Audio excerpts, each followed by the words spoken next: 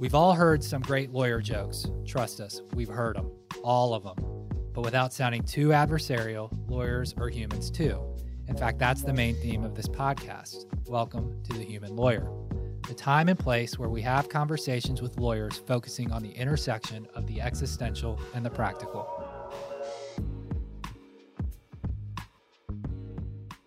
Anne Groninger leads the Charlotte Lawyer way in bike and outdoor enthusiasm. Her practice marries a passion for advocating for individuals and for bicycling culture, especially interested in representing victims of bicycle crashes. Anne is a trial attorney by experience, which is owed in part to her formative years at Cumberland County Public Defender's Office. Her criminal defense experience includes the first case to go to a North Carolina jury on an individual's ineligibility for the death penalty due to an intellectual disability. Once transitioning to private practice, Anne developed a practice that has since grown into bike law, serving bicyclists throughout the country, and presents to bicycling groups and clubs about rights and responsibilities. She is a regular participant and presenter at the annual North Carolina Bicycle Summit. In life, Anne is a member of a local women's bike race team. She has written a ride guide for bicyclists, motor vehicle drivers, police officers, and anyone interested in understanding North Carolina's rules of the road as they pertain to bikes. Anne's life goal is to make riding safer and more enjoyable. She also, according to the internet, loves Utah. Perhaps there's not a better place to be enthused about the outdoors than Utah, a place known for its skiing, hiking, and seasonal opportunities. Today, we explore the what, where, when, how, and why of Anne's outdoor enthusiasm. Welcome to the Human Lawyer Podcast. Thank you. Appreciate you inviting me. Well, I guess I would suppose the thanks goes to Melissa for introducing us. So if you're a friend of Melissa's or known by her, you've got to be interested. She's not friends with boring people. No. And so but she's not boring.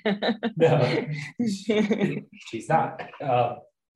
I guess the first place we'll start, I saw on Instagram a lot of Utah pics, and I'm curious how you got connected there and how often you're able to travel there. Yeah, well, I have a family connection in Utah. My husband is from there. His family's all there. So we found ourselves, and we both love the outdoors. We love biking of all sorts and love skiing and just being outside. So we found ourselves going there a lot and ended up getting a place out there. And then I thought, well, why not also be licensed out here? So I'm licensed now in Utah and North Carolina and started at Bike Law Utah, which I'm getting there. North Carolina keeps me busy, and marketing is always a lawyer's last time commitment after, helping our clients and doing our work that has to get done. Marketing always takes a back seat, and it's certainly done that in Utah, but I have met a few Utah clients and look forward to doing more work out there as well. But I'm also still very committed to North Carolina and everything that I do here, and I don't expect to cut back on that at all. But I feel like this timeline is from memory, but I feel like you started in private practice maybe in the late 90s. Yes. Well, I was licensed in 1995, and I initially went to work for a public defender's office in Fayetteville. And I guess that's true. I guess I left there in 1998. And I don't know if anybody uses this phrase anymore, but I hung out a shingle, meaning I opened my own practice. It kind of shows my age there, until about 2000. And then I went and joined a firm in Raleigh, which evolved over time into my current practice. So, and I feel like, especially Charlotte's relationship with bicycling is, at least having talked to those enthused and avid in that space, we have like we're not always kind to people who ride bicycles. People sort of routinely get hit by cars on Selwyn and the like. And so on Selwyn. yeah, yeah. Yes, Selwyn is a good spot. Yeah. So I'm just curious, like you've been in this space for a long time. Like, do you see the perception and sort of safety of bicyclists being more important in Charlotte? Yeah, I'd say it's definitely more important. It's hard for me just looking from my perspective to see progress because I do, because of the work I do. So I see the same things coming my way. But, in terms of the effort that's being made and the progress for, infrastructure and the desire for it, I think there's improvement there. All of the studies show that the more people who ride, the safer riding is. And so I think there's a lot of efforts to get more people on bike, and certainly the pandemic helped that. Hopefully those people that picked up bicycling in the pandemic haven't completely put their bike back in the garage or the basement and are still out riding. But, we're slowly but steadily, making progress with, greenways and protected bike lanes. And, there's debates about those, and, we can talk about that if you want to, but the bottom line is that people who are new to bicycling and not experienced are going to prefer those things. And that'll, I say whatever gets people out on bikes is a benefit to the community.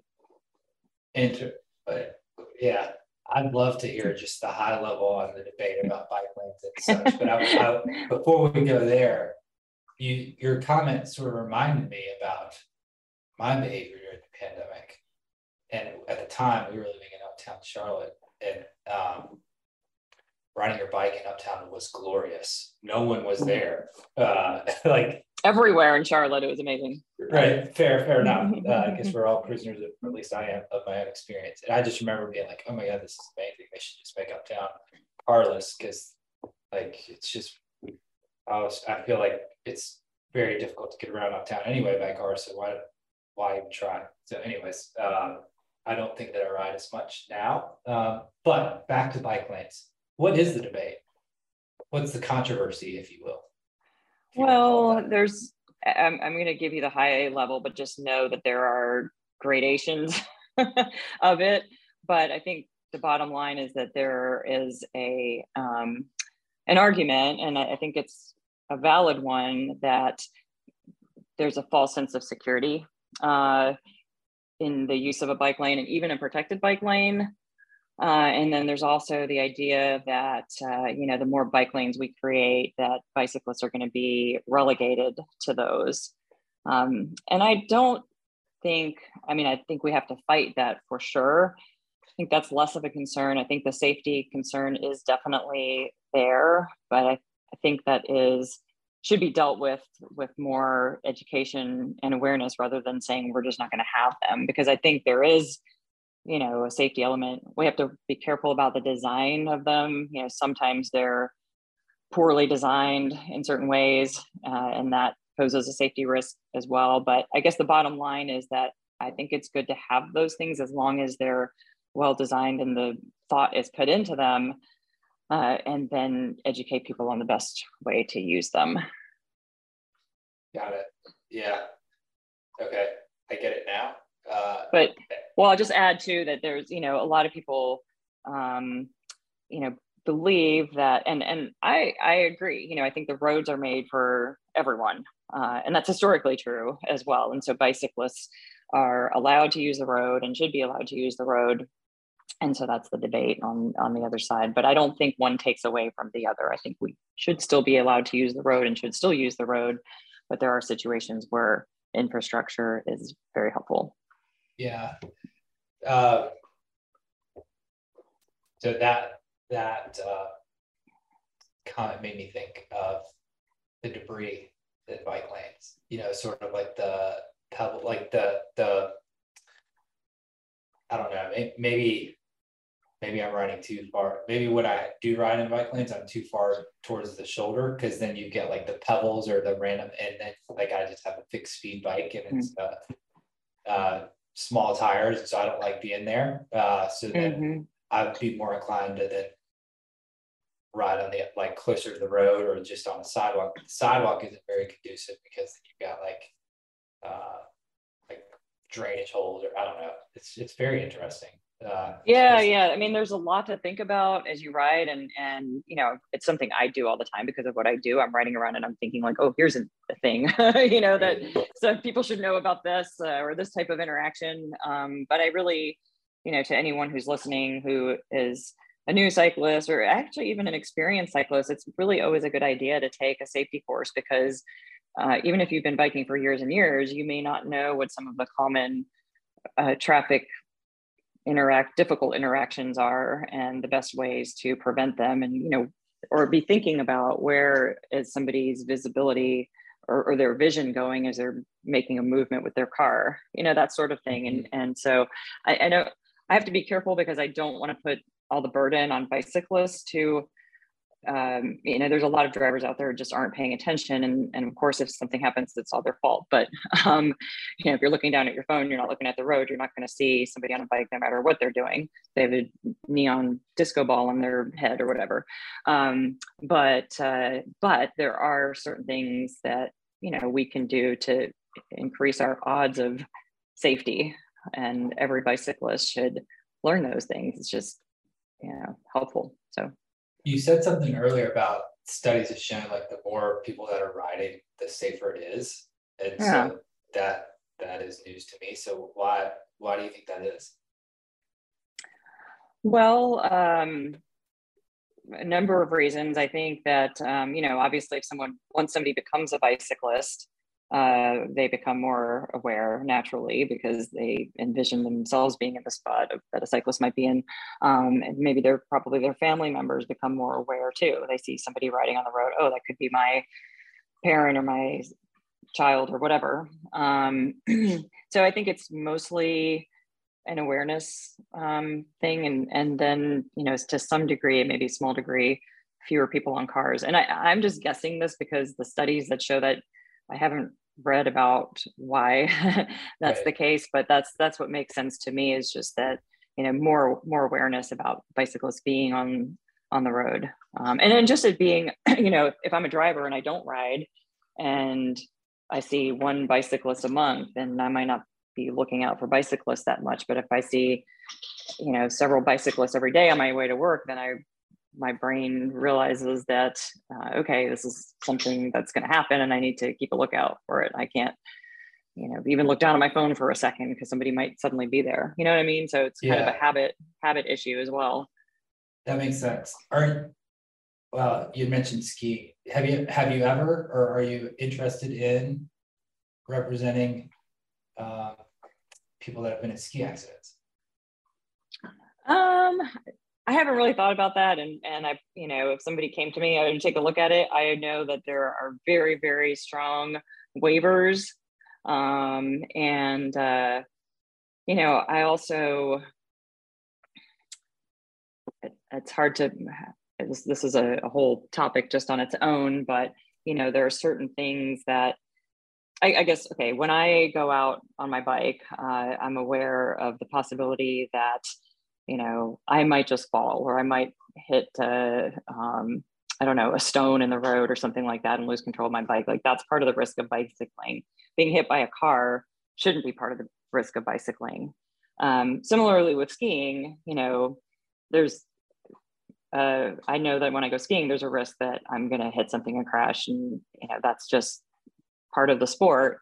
But if the ski area does something that's just really negligent, that, you know, causes my fall outside of the normal realm of skiing risk, you know, then that's something potentially I would look at. But I've got to look carefully at any of these cases to see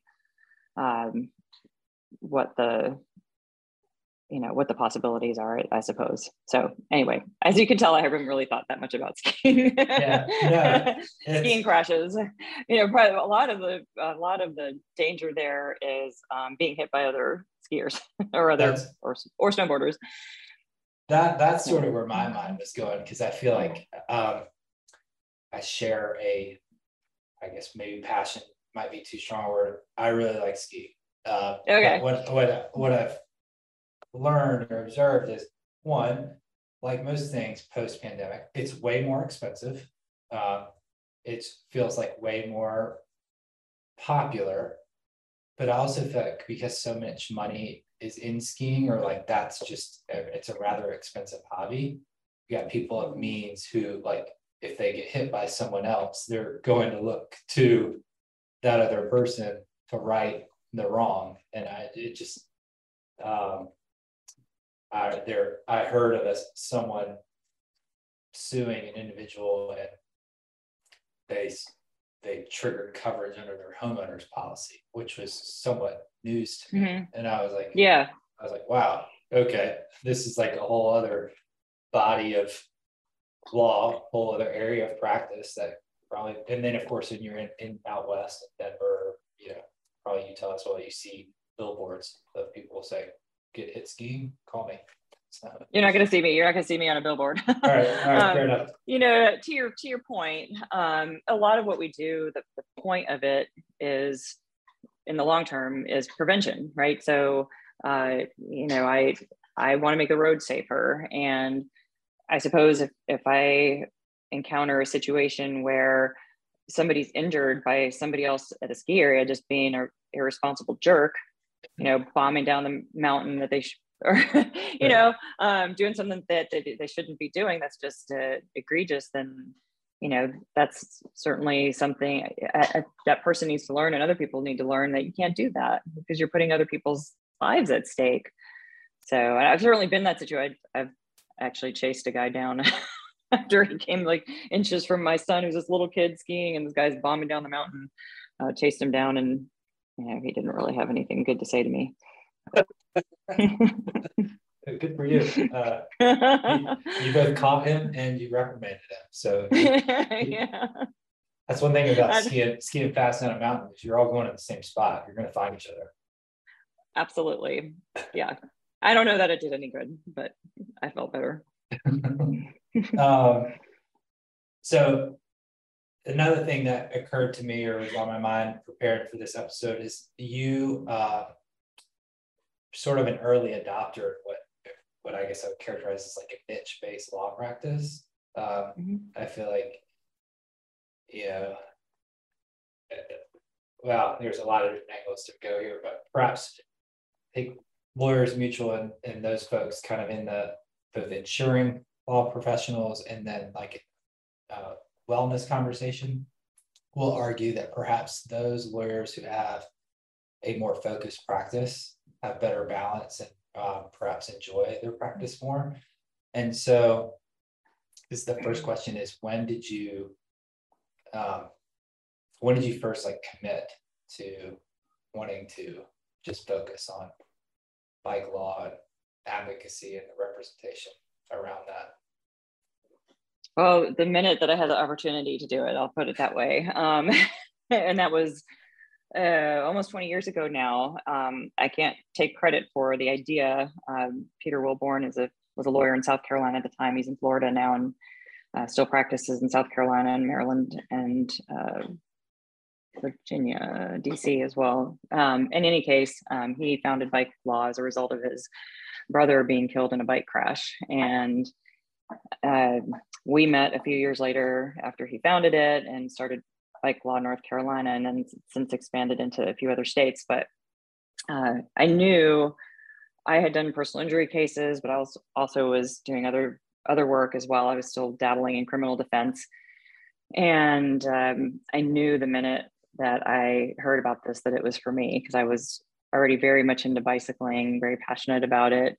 I became, it was sort of a chicken and egg thing, became more involved in the community, the bicycling community, because of my involvement in bike law.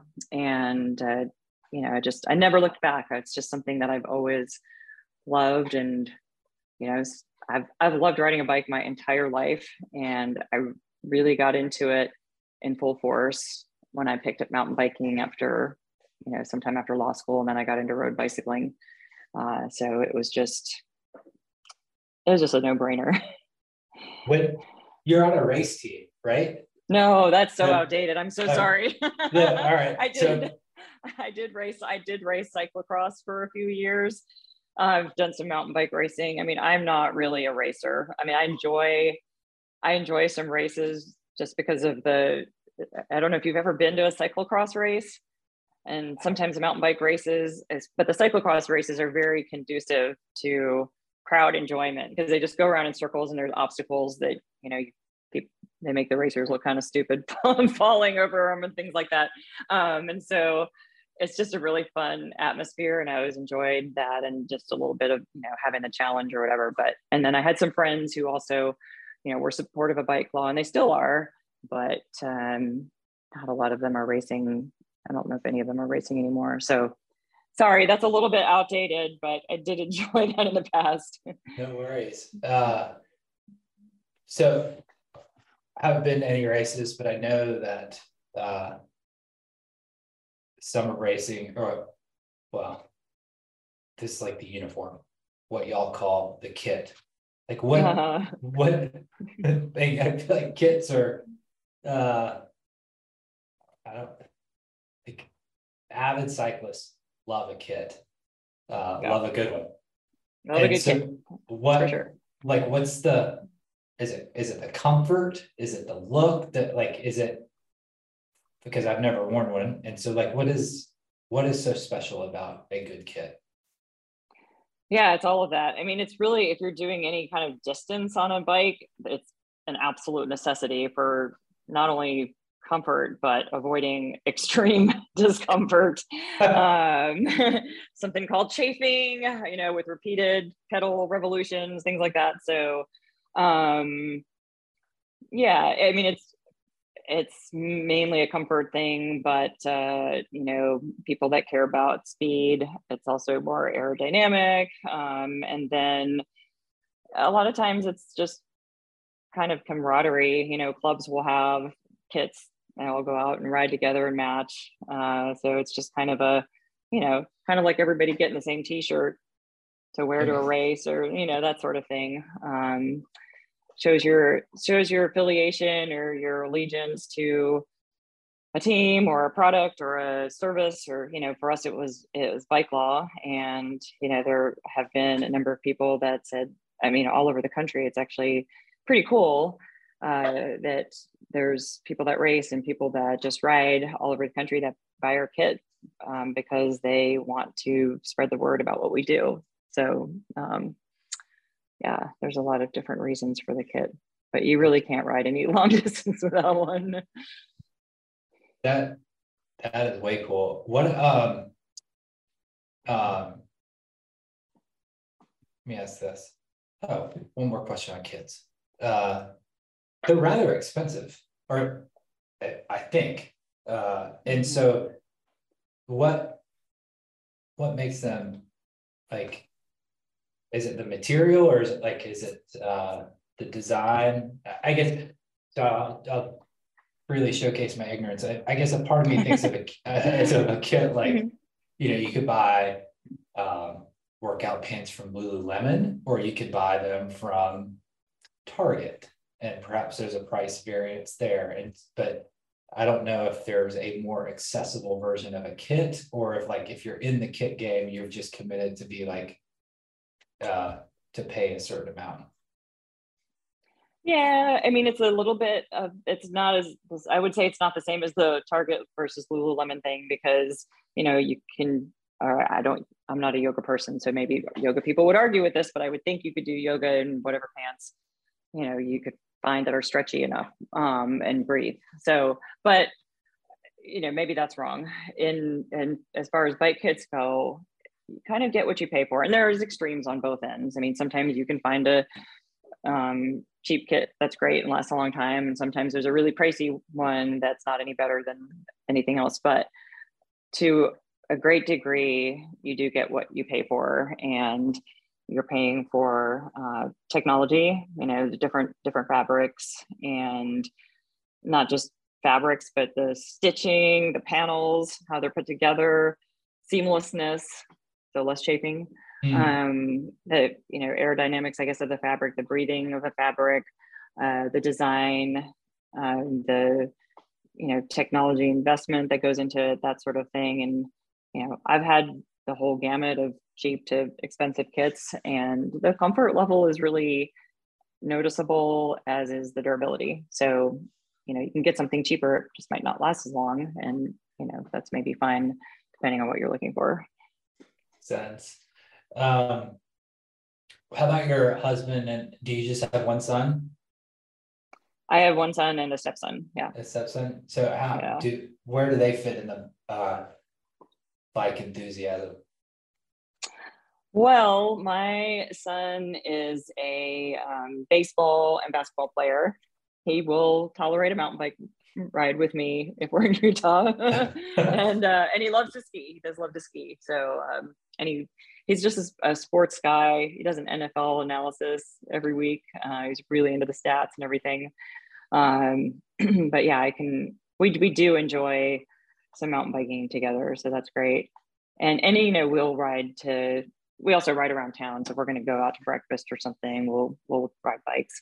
My stepson is in college now. I don't think he has time for much of anything, but he's a great skier, and he's just an athletic guy all around, as is my husband.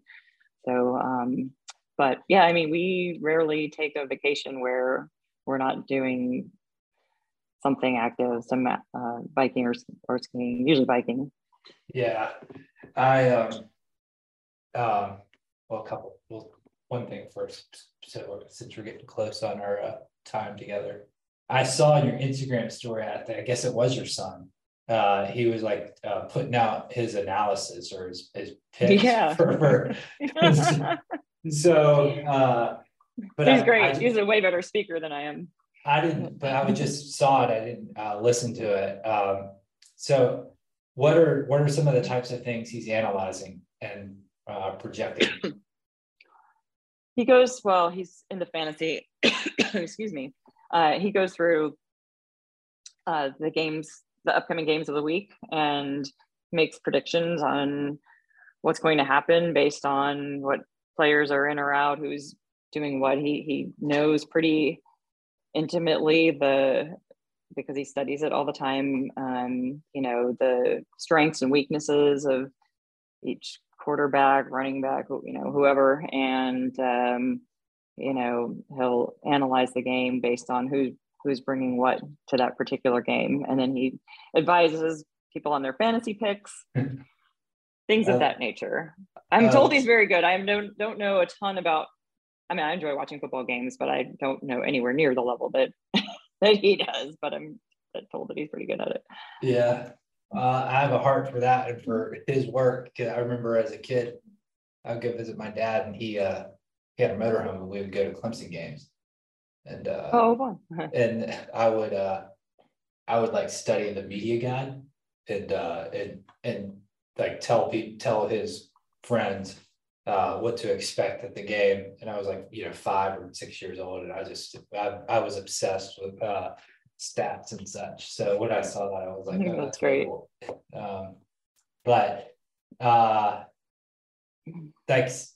All right, so maybe this will be one of my last questions. Is, as I said, I'm not an avid bicyclist, but I do love skiing. And what avid bicyclists will say, who also ski, is like the closest approximation to skiing is cycling.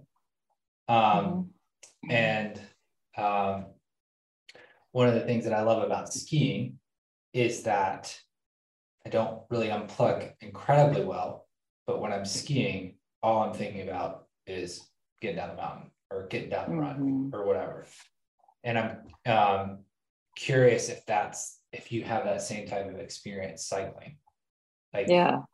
Go ahead. It's interesting. I've thought about that actually. And I would say yes, when I am mountain biking. I'm really thinking about, I'm just really focused on the trail and mainly for cross-country mountain biking. So there are times where, say I'm doing an hour and a half long climb, I'll probably think about other things. But if I'm, swooping through turns or bombing down a hill or something like that, I'm thinking about the ride. On a road bike, I'm paying attention to traffic and what's around me, but as you settle into a long straight haul on your bike, if I'm riding with friends, I might be having conversations, or might be thinking about other things going on in the world. So I think certain types of mountain biking take a different type of mental focus, probably a little bit more like skiing, where you're always thinking about this bump or this debris coming up or something like that, and really focus. There's so many different movements in skiing, right? Yeah. I don't know about you, but I learned as an adult, and it took me years to put them all together. So, and I still have to think about them. If I'm on a really hard slope or trying to maneuver a lot of bumps or something like that, I'm always thinking and making adjustments, and kind of like that with mountain biking. Whereas road biking, it's the same movement, kind of repetitive movement, and so your brain is free to kind of go in other directions as well. Yeah. Interesting. Oh, go ahead. Sorry, I've got other people waiting on a Zoom for me at 10:30. No worries. No worries. Let's call it and say thanks so much for sharing a part of your story with us, and sharing your passion for cycling. And we will follow you, and hopefully all the great things happen for you in Utah, and then you can be in both places just as well. Yeah, thank you so much. I really enjoyed it. Thanks for having me. We need to recognize that this is possible because of the hard work and support of the well-run media team. They make this easy. And speaking of easy, big thanks to Huga Co-working for access to their studio. And of course, the lawyers who agree to take time out of their busy schedules to be here, even though we're sure they have better things to do. So thanks for saying yes.